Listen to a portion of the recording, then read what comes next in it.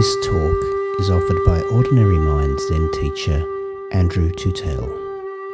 Andrew is an Australian Dharma heir of Barry Magid and is dedicated to extending Barry's vision of a psychologically minded Zen practice adapted to the needs of students practicing in the context of their everyday lives. Find out more at ordinarymind.com.au. Andrew's Zen teachings are made possible by donations from people like you. Good evening, Jack Doshin. Evening. Evening, everybody. So we'll start off with the Dharma talk. The Dharma talk is called What is Enlightenment? Part 1.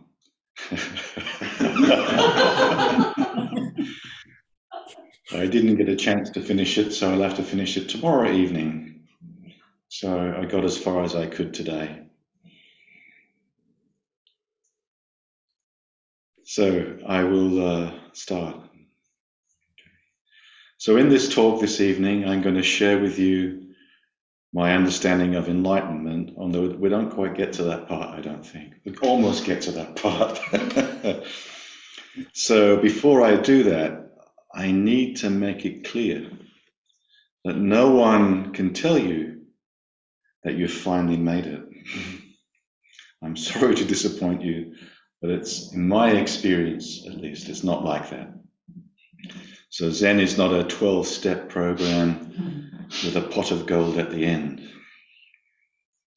However, I do think it is possible to develop an ongoing shared dialogical understanding of what we mean by enlightenment. And this shared understanding is going to continue to evolve as long as we're practicing together. That's been my own lived experience over the past 20 years with Barry. Therefore, I want to encourage you to always question for yourself what enlightenment is. Because really, there is no authority on this topic. It's not a question of you believing someone's story about enlightenment. Enlightenment is not an idea. Enlightenment is not something that can be measured by a brain scan, thank goodness. But I do believe questions can be helpful. So I want to encourage you to find a question that means something to you. Like if you were doing a research thesis at uni, what is your research question? And bring it to me in the Dokusan room. For example, what exactly does it mean not to be caught in the self-centered dream? What's the difference? What is it like to live your life being just this moment? Or some other questions you might think of. Questions are very good, more important than the answers. If you get a good question, it can open up a lot. More important than necessarily getting the answers. So we are continuing a tradition following in the footsteps of Siddhartha, who was not content with the received wisdom and religions of his time, and went on to find his own way for himself. We all must follow the same path as the Buddha. Each generation must renew understanding of the truth of reality, which is what we call Dharma. Dharma includes the teachings and is also the name for reality in Buddhism. The Dharma teaches both directly as reality, life as itself, and through the recorded teachings of the Buddha that nothing is permanent, including the Dharma teachings themselves. So the Dharma is not set in concrete. We will continue to reinterpret them according to our own time and place. When we speak of understanding the truth of reality, think more about uncovering reality. We uncover reality by asking questions, by listening, by paying attention, and by sitting in Zazen. The last words of the Buddha are sometimes translated as "be a lamp unto yourself," or simply "you are light, be the light." See what is illuminated when you pay attention. Don't put anyone in a place of authority above you. As Joko says, your true teacher is you. And we practice realizing this you. So practice and realization are inseparable. How we pay attention, for example, how we attend to our world is practice. World and self are a unity. We can't have one without the other. We find ourselves in our world with others. At times it has a sense of familiarity. We feel at home in my world. But sometimes, because of traumatic disruption or transportation, the world loses its sense of familiarity and we no longer feel at home in the world. We also always find ourselves in some kind of mood of some kind. If we are caught in a depressive mood or a paranoid mood, again, the world can feel hostile and we feel alienated and isolated. In a way, we could describe practice as uncovering our original sense of being at home in the world, or uncovering our original sense of okayness. So I am interested in exploring our lived experience of enlightenment, and everyone's lived experience of enlightenment is going to be different, but there may also be some commonalities so that we can develop a shared understanding together. And that's what the open circle is for, to develop a shared understanding of our experience of practice, recognizing both commonalities and differences. That is why I see us all as Dharma friends or Dharma companions on the journey together, rather than as teachers and students. It is true that we need to appoint someone who is willing to take on the role of a teacher. In the same way, we need someone to take on the role of the cook. It doesn't mean that the teacher's understanding is necessarily more profound. It doesn't mean that the cook is necessarily the best chef amongst us. It just means that they have a good enough understanding that has been recognized by another teacher, and they are willing to take on the role. Not everyone will want to be a teacher. In fact, I would probably counsel you against the idea. Do a lot of work for no pay. And also, in our Sangha, the teacher can only recommend someone to the Sangha to be appointed as a teacher. The final endorsement of a teacher resides in the Sangha through the committee. It's the Sangha who determines who will be appointed in the role of teacher, and the Sangha can also withdraw their endorsement of a teacher. This encourages the Sangha to be self-determining in the life of the evolution of Ozen. Each generation passes on the Dharma, but the Dharma can never be the same. It changes over time and place. Everything changes. Everything is impermanent, including the Dharma. I have recently been studying how the meaning of Buddha nature changed during the years the Dharma traveled from India to China. How the language and local traditions of China integrated Buddha nature into the language of their culture. So using words such as the Tao or the Way. In the same way, we are remaking the understanding of the Dharma, drawing on understandings from Western philosophy and psychotherapy. So let's start with the original story, or a version of the original story. We have already mentioned how the Buddha was not content with the received teachings, ascetic practices, and the caste-based Brahmanical religions of his time and place. This is the first teaching for us. The Dharma is not about belief. It is about inquiring into reality and discovering what truth reveals about this reality. We can't do this only by listening or reading Dharma talks, although that is important. We have to be continually doing the practice ourselves.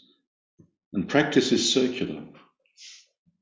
We start with some basic understanding. We practice. We reflect back on our practice and how that relates to our understanding. We revise our understanding. We talk to a friend in the Dharma who has a different understanding. We sit more zazen. We revise our understanding, and so on. The circle of understanding is forever deepening and expanding, but we never arrive at the truth. So back to the story. After trying out all the ascetic practices of his time and place, Siddhartha was still in conflict. He gave up these practices, took some nourishing food, and sat near the river under a tree. He made a resolution not to get up until he had resolved his conflict. The key meaning for us here is his resoluteness, his determination to resolve what was troubling him. This is the kind of resoluteness that Zen practitioners bring to Sesshin. Finally, one morning, he looked up at the morning star. He had seen the morning star many times before. So what was it about that morning? What did he see that he hadn't seen before? That's a question you can keep coming back to. In Barry Magid's third book, the first chapter, I think, is on this particular question about what he saw when he saw the morning star. We might talk more about that tomorrow. But the great thing about this is that there is no right answer to what he experienced. Or it might be better to say, we need to become the answer in how we live our life. Only you can live your life. You can read a story of someone's enlightenment experience, but it is not your enlightenment experience. The question is, and the big question is really, is enlightenment an intersubjective experience like time and space and causality that can be confirmed by a teacher, or is it a unique subjective experience? So, we can all share our experience of time and space and causality. The sun always rises in the morning. If I put the kettle on the stove, it'll start to boil. We all have common experiences of that. We can come to a common understanding of this, intersubjectively verified by all of us. What is enlightenment something that can be? Well, this is a very interesting question. The Zen lineage is founded on the assumption that it is an intersubjective experience that can be confirmed by the teacher. As the preface in Wumen states, the Wumen's preface in the Gateless Barrier collection of koans, when you pass through the barrier, he says, you will walk hand in hand with all the ancestral teachers in the successive generations of your lineage. When you pass through the barrier, when you have your enlightenment experience, you'll be walking hand in hand with all the ancestral teachers. In the Rinzai tradition, which specializes in koans, there are these so-called checking questions to check the understanding of the student so that the teacher can verify his or her enlightenment. experience. However, having been through this process myself, I can personally testify that this is certainly not a simple, transparent process. Also, if we see enlightenment as an event, such as a Kensho experience, seeing into one's true nature. If you want to read about some stories of Kensho experiences, there's quite a few of them in the 3 Pillars of Zen by Philip Kapleau, one of the first books that was published in the West about Zen Buddhism in 1968. If we see enlightenment as an event, such as a Kensho, then we should be talking about enlightening experiences rather than enlightenment. Enlightenment is a noun which the Oxford Learner Dictionary, which I looked up today, defines as knowledge about and understanding of something, the process of understanding. So here is the first clue. I would rather conceive of enlightenment as the process of coming to an understanding of something. And I would prefer to see this as a dialogical understanding, circular in nature, with nobody having the authority to tell me whether or not I have passed a comment. The process of developing mutual understanding between Dharma friends, which is a genuine two-way process, is something I much prefer, rather than having a hierarchy where the teacher is the authority on passing the student, rather like an exam.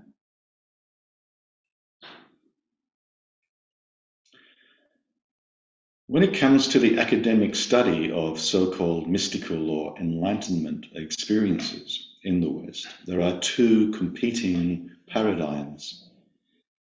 The first and most well-known is called perennialism, or the perennial philosophy, named after the book written by Aldous Huxley in 1945. The second paradigm is sometimes called contextualism. So basically, I will just unpack those 2 paradigms for you, because they're quite important and they're quite different.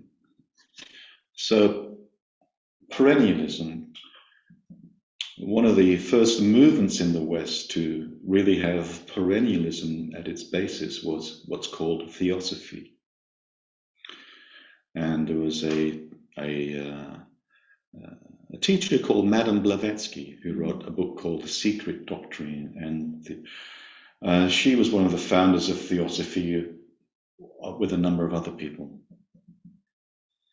We won't go into that. I mean, there's a very interesting story in theosophy because that's where Krishnamurti came from. He was going to be launched as the next Buddha in Melbourne Cricket Ground, but he resigned from that pre-assigned role before that could happen. So theosophy basically thought and argued that all the kind of esoteric core of all the religions was all pointing to the one same truth. That there was one truth. And at the core of all these religions is the one truth. Aldous Huxley argued very similarly in his book, The Perennial Philosophy. And in a way, Ken Wilber is an example of a contemporary perennialist, as is Rupert Spira and many other people. So the metaphor of perennialism, what sums up perennialism, is one mountain, many paths. You've probably heard that expression. So one mountain being reality or the truth, and there are many paths to the same peak or summit. Many roads up the mountain, but they all end up at the same mountain peak. So basically what perennialism argues is that the experience of enlightenment is transcultural and transhistorical. Contextualism provides us with the alternative. One ocean, many shores, and each shore is different. There are many beaches lapping the shore of the great ocean, But truth is never absolute. It always takes the form of partial disclosure, because truth, when you think about it, is inseparable from the being there of a human being. And human beings, we are historical and cultural beings. The horizon of our understanding is always limited by our cultural and historical positioning. According to this perspective, it is impossible to have a trans-historical and trans-cultural experience. Hence, all mystical or enlightenment experiences, as any other human experience, are mediated, shaped, and constituted by the language, culture, doctrinal beliefs, and soteriological expectations of the traditions in which they occur. So coming back to Zen, taking the contextual position, contextualist position, we have to let go of the notion that we will walk hand in hand with all the ancestral teachers in the successive generations of our lineage, the hair of our eyebrows entangled with theirs, seeing with the same eyes and hearing with the same ears. We are not going to be seeing with the same eyes or hearing with the same ears as our Chinese ancestors who were living hundreds of years ago. We're going to be seeing with our eyes and hearing with our ears. And that's going to be different according to the contextualist position. And according to this position, then we have to rediscover what enlightenment means for us here and now in this time and place. So I will share tomorrow now some of my understandings of what I think enlightenment is. But first of all, I want to acknowledge my teacher. My ongoing dialogue with Barry over the past 20 years has shaped my understanding for better or worse, which highlights again the importance of choice. Who you choose to enter into a relationship and a dialogue with is crucial.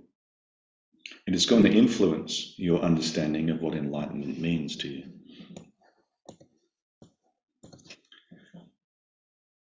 When you read Barry's books, before getting to discuss what enlightenment is, he talks about what he calls curative fantasies. He says we all start with a curative fantasy about what enlightenment is and what it will do for us. These curative fantasies are like our preconceptions. We have to start somewhere. For example, we might have seen a movie about the Buddha or a movie about Dogen. In fact, there is a movie made about the life of Dogen, which is not bad, which you can view on YouTube. And there's a famous chapter in Dogen's life story when he is at the monastery in China. And his master says something like, mind and body drops away. And it is recorded at this moment was Dogen's great enlightenment.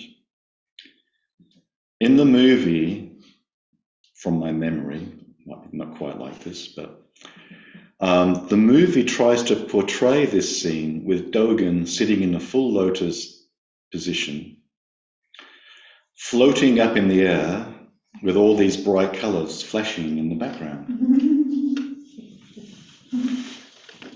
So when you find yourself floating in midair with colors flashing all around you and you are not on acid, you better come straight away to the Dokusen room and tell me so that I can confirm your experience and give you your certificate of enlightenment.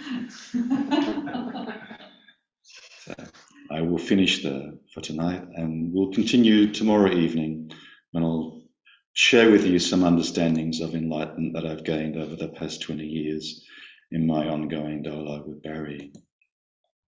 So thank you.